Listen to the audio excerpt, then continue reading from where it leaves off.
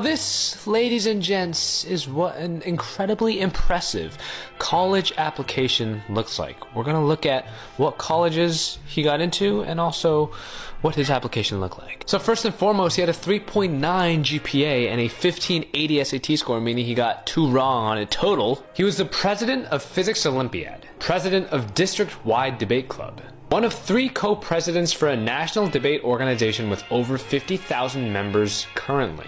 Attended MNTSI program at UPenn, where he researched under an MIT professor for aerospace. Patented an aerospace wing design and got it published in a top 20 global science magazine over the pandemic. Started an aerospace consulting business that has earned $20,000 in 8.5 months.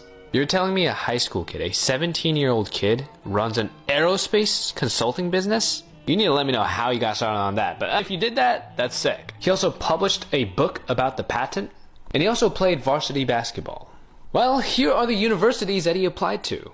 And out of this list, he got into UPenn, Yale, MIT, UChicago, Princeton, Northeastern, Stanford, UC Berkeley, and UMass Amherst. He was waitlisted from Boston University and UConn, and he was rejected from Harvard, JHU, Georgia Tech, and Columbia.